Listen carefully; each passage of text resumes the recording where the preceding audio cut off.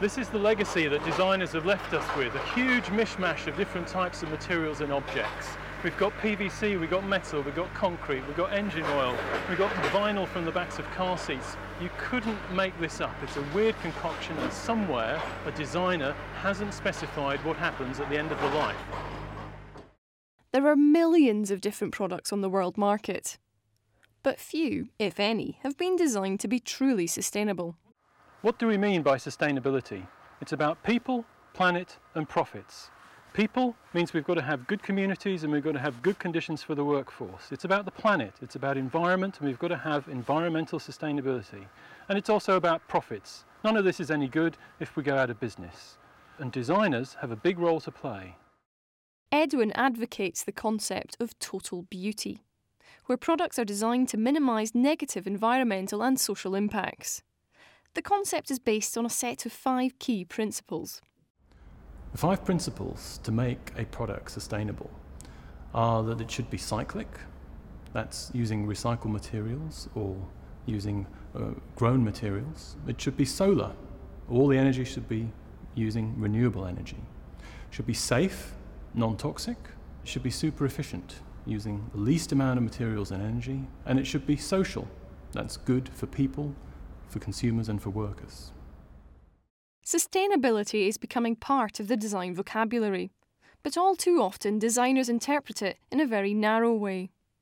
When designers come to me and they say, I've designed a sustainable product, what they've usually done is they say, I've made it out of recycled material. Okay, recycled material is good stuff these days. You can have polyester that's made of recycled plastic bottles, just like these ones here. Or you can have recycled high-density polyethylene. But using a material just by itself isn't necessarily all you need to do. You need to think about durability and the end of use just in the same way as you would for any other product. Of Edwin's 5 principles, cyclic is perhaps the simplest to put into action. There are many recyclable materials to choose from, but the way in which materials are processed and put together can prevent a material being recycled. TV sets and video recorders are good examples of the problem. The biggest problem's that we can really divide into 2 parts. You've got the casing of the products and you've got the interior. Casing is metal, plastic, interior is things like chips, power supplies, transformers and so on. The manufacturing process for these 2 elements is where a lot of the impacts arise. The casing's relatively straightforward, but it's big. Metal, plastic, energy use in that, pollution in that, and manufacture in that and the distribution. The interior is a bit harder to handle. Although it's less by mass, the chemicals and the processing that goes on to make things like chips and circuit boards is highly polluting. So everyone always imagines that electronic items are nice because they're not very big, but environmentally it all adds up to considerable amount of environmental damage. You can recycle the metal, you can recycle the plastic, but are you going to get the tiny bit of tantalum that's in this chip? I don't think people are able to recycle at that level yet. That's where we've got to go in the future. It's much harder to satisfy the solar principle, designing products which consume only renewable energy. Many people say, well, how can you have, for example, a solar chair? It doesn't use any energy. But there's energy used to make the material, to extract the raw material, to process it, to distribute it. So in fact, you see that chair uses quite a lot of energy, and all that energy source has to be solar, and that, I mean, essentially renewable energy. Safe is about all the releases to the environment of that product, all the way through its life. Are they non-toxic? Are they safe? Most of the types of conventional waste disposal have their own hazards. Incineration causes pollution from the smoke coming out of the chimney. Landfill causes problems in terms of taking up space and potential leaking of hazardous materials into groundwater and so on. So recycling is clearly important, along with its variants, which are reuse and remanufacture. Cyclic, solar and safe are main guiding principles for designers trying to reduce the impact of their products on the planet. Designing products which are more efficient, using less materials or energy, can bring advantages for the environment too, and benefit both producers and consumers. All products have been improving in efficiency in many different ways. In terms of lighter materials, in terms of getting the job done with smaller amount of water, energy, materials and so on. And those improvements are basically competitively driven.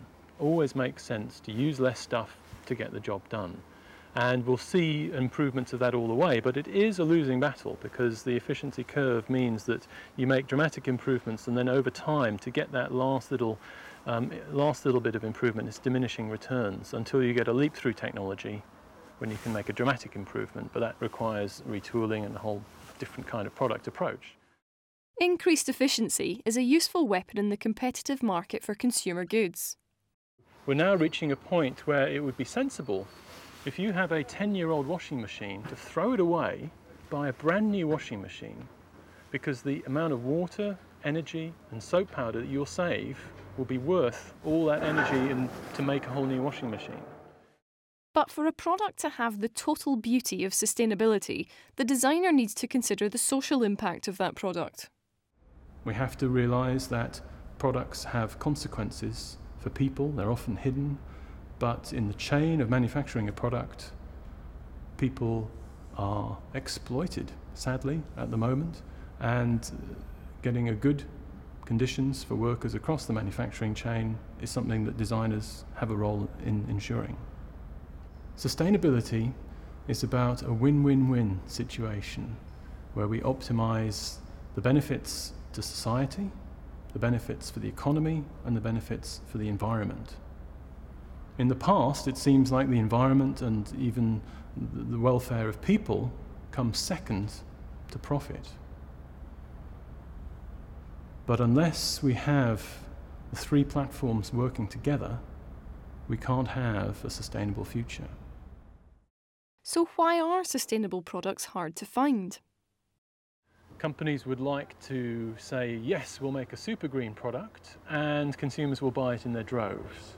Unfortunately, they rarely do, because to get a product like that, you're going to have some kind of performance change. And I say change with good reason. It's going to perform in a slightly different way at a slightly different price point to the products that the consumers are used to.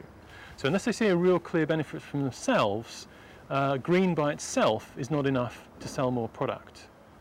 This makes the designer's job especially hard, so they have to make the product better and better for the environment, better in terms of performance, price and environment all at the same time. Hey, well, that's where we pay designers, they've got to do something for their money.